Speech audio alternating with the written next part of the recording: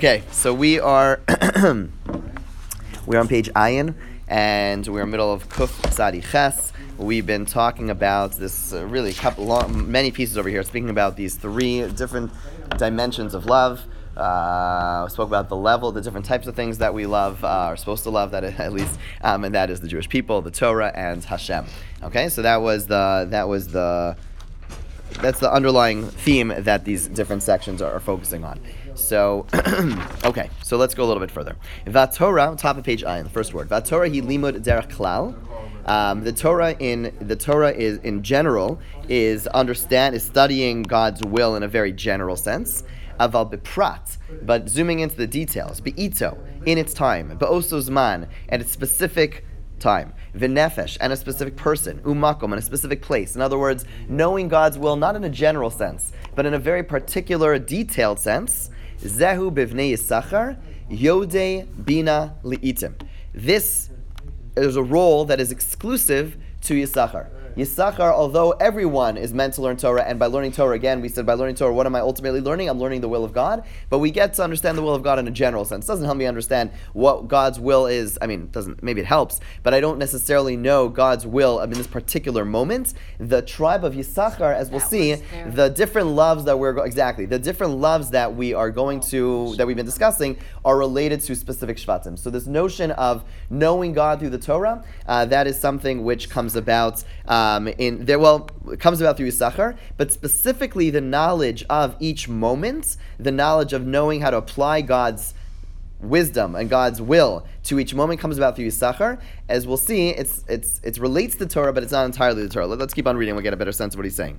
He's saying, Zeh b'vnei Yisachar, Yodeh bina le'itim. The pasuk in Divrei Yamim says that they are those who Yodeh know, bina is understanding, which is typically associated with which faculty? That of the heart, emotional knowledge, like what we call in modern terms emotional intelligence. So bina le'itim, they know and understand according to the times. Shenimshach min habina shebalev, this knowledge of the precise application of God's wisdom to each person in each precise moment, it comes from the understanding of the heart. Shisham hu rachmanos va'ava lebrios. From there is compassion and love of people. Masha'en kein hachachma hu ahavas haTorah.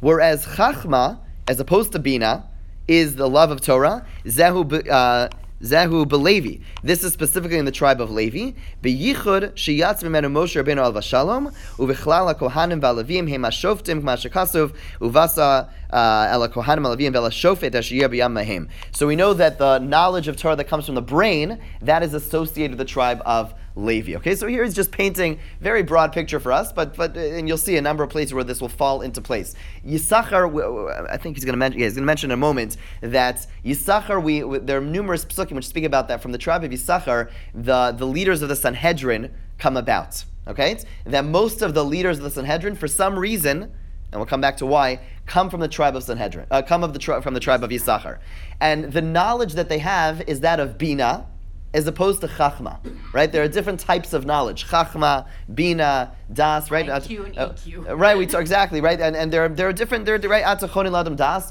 right? We ask God, Chanina mitzcha, Deya, Bina, Haskel, right? There are all these different types of words for knowledge, and they're not synonymous. They're not synonyms. They have they refer to different elements. Maybe it's EQ and IQ, right? Emotional intelligence as opposed to intelligent, the typical intelligence that we think of, which is more the intellectual knowledge. So over here, he's describing Yisachar's knowledge is the emotional intelligence. It's something that stems from the heart. Okay, whereas Levi has the intellectual intelligence. They're connected to the Torah itself and the intellectual knowledge of the Torah. And we know who is their model citizen of the tribe of Levi. That, of course, is Moshe Rabbeinu. And we know that many of the shoftim, the judges come from Shevet Levi.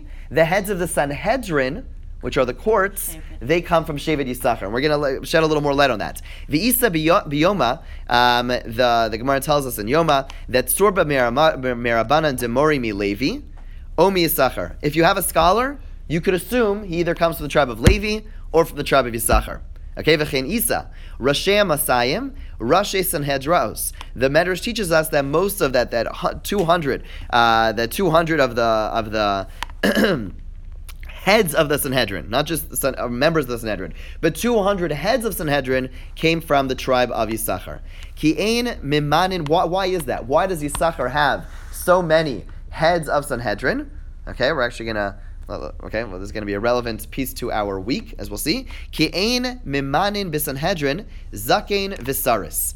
There is a Gemara that tells us that to be part of the Sanhedrin, you cannot be very old, okay, and you cannot be someone who has no children.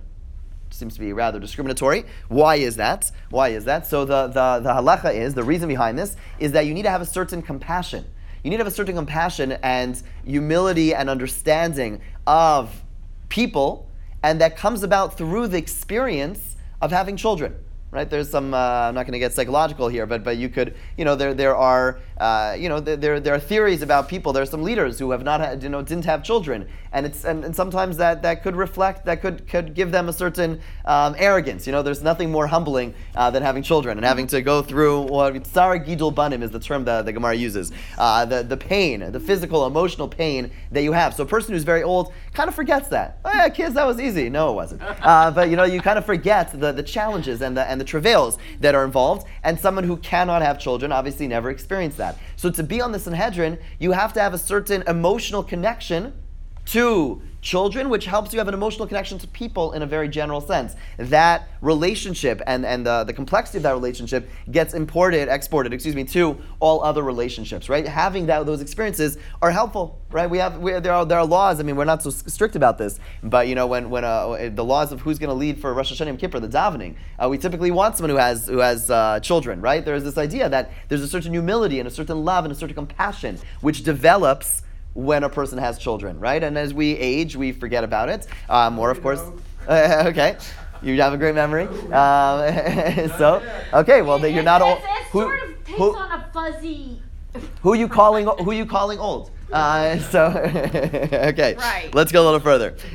So the tzarich gamkein avas abrios. You need to have, the reason for this is you need to have a love for people. Kidei leida hadavar beito, meaning to be a Rosh Sanhedrin, to be someone who is able to apply the Torah, not in a general sense, but in a particular sense, right? The Leviim, or the academics, I guess we would say, they're the ones who study Torah, they're the ones who know Torah really well, but it's in the abstract, right? Moshe is the teacher of the Torah. He's the one who's able to bring to us the laws of the Torah. The Sanhedrin, i.e. the Shevet Yisachar, they're the ones who bring it down to earth for us. They're the ones who apply it to every particular person in every particular situation, right? To do that, you need to have a love of people. You cannot be in the ivory tower. You need to be able to be in the trenches. You need to be able to understand people. You need to understand their weaknesses, their strengths, and that is something that only comes about from a love of people, right? So Levi is connected to the Torah in the abstract sense. Yisachar, although again, because we saw, the love of Torah, the love of God, and the love of the people, they all kind of relate to one another.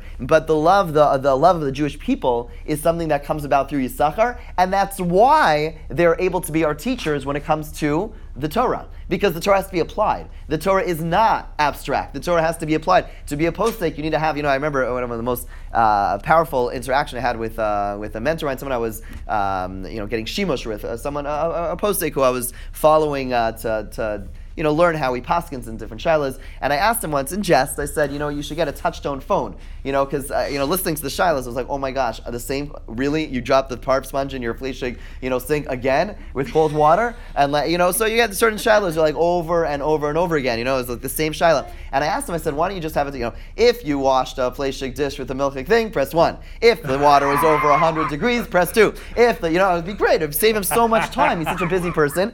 And I thought it was funny, but he didn't think it was funny. He got very serious, and he looked me in the eye, and he said, "You think I answer a shaila about basar b'chalav or taras b'shpacha or mammon, whatever it is, for a person who is having shalom bayis issues to a person who isn't?" He said, "Every shaila is a radically different thing based on the circumstances, right? And even a question of the pot, right? I was listening to him. It was during the 9 days. It was about kids.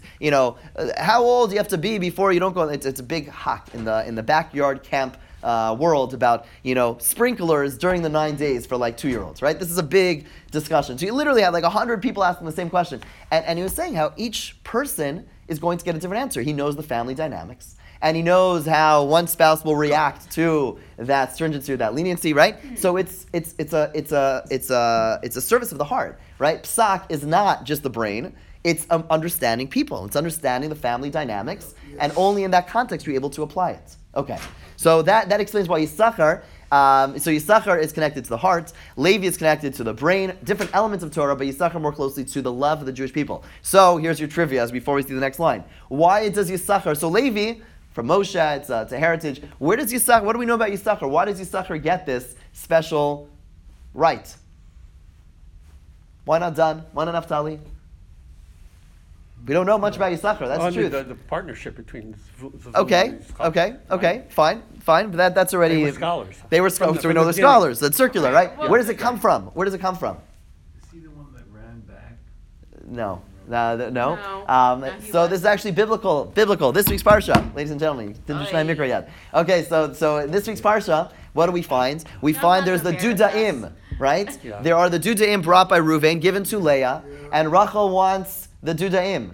And so what happens? She ends up giving them to her sister, and in trade for what? For a night with her husband. And the Torah describes how she goes out to greet him. And Chazal understand she goes out to greet him. She basically went the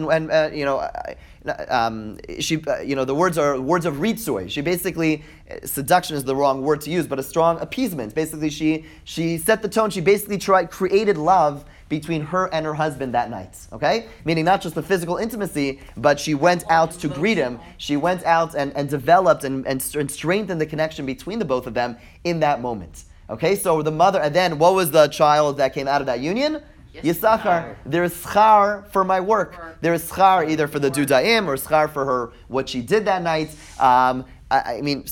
There is a certain love that took place that night. I would argue that there was a love in her giving the dudaim to her sister, but that's not what he says. He says, because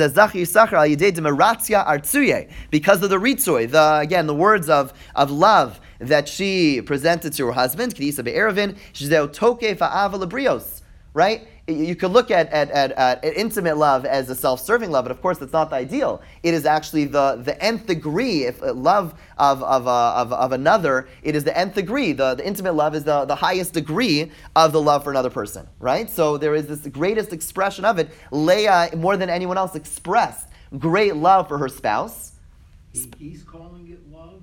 Yes. Because Chazal raped her with a cold sword. Well, there's a big debate. Very good. There is a big debate. Not all Chazal. Good. Look at Rashi, Ramban. There's a big debate as what she did was wrong because of when she went out to greet. But he is clearly in the camp that not only was it okay, and he has Gemara to back it up as well. But yes, that is a matter of good call. That is a matter of debate whether or not she did the right thing or wrong thing by going out. But over here, he's seeing that as the most positive because she is developing love. And the intimate love, again, is the greatest expression of love between people, right? Again, in its ideal state, where it's not self-serving, and it's really serving the other in the most complete way, she expressed that. She expressed the greatest expression,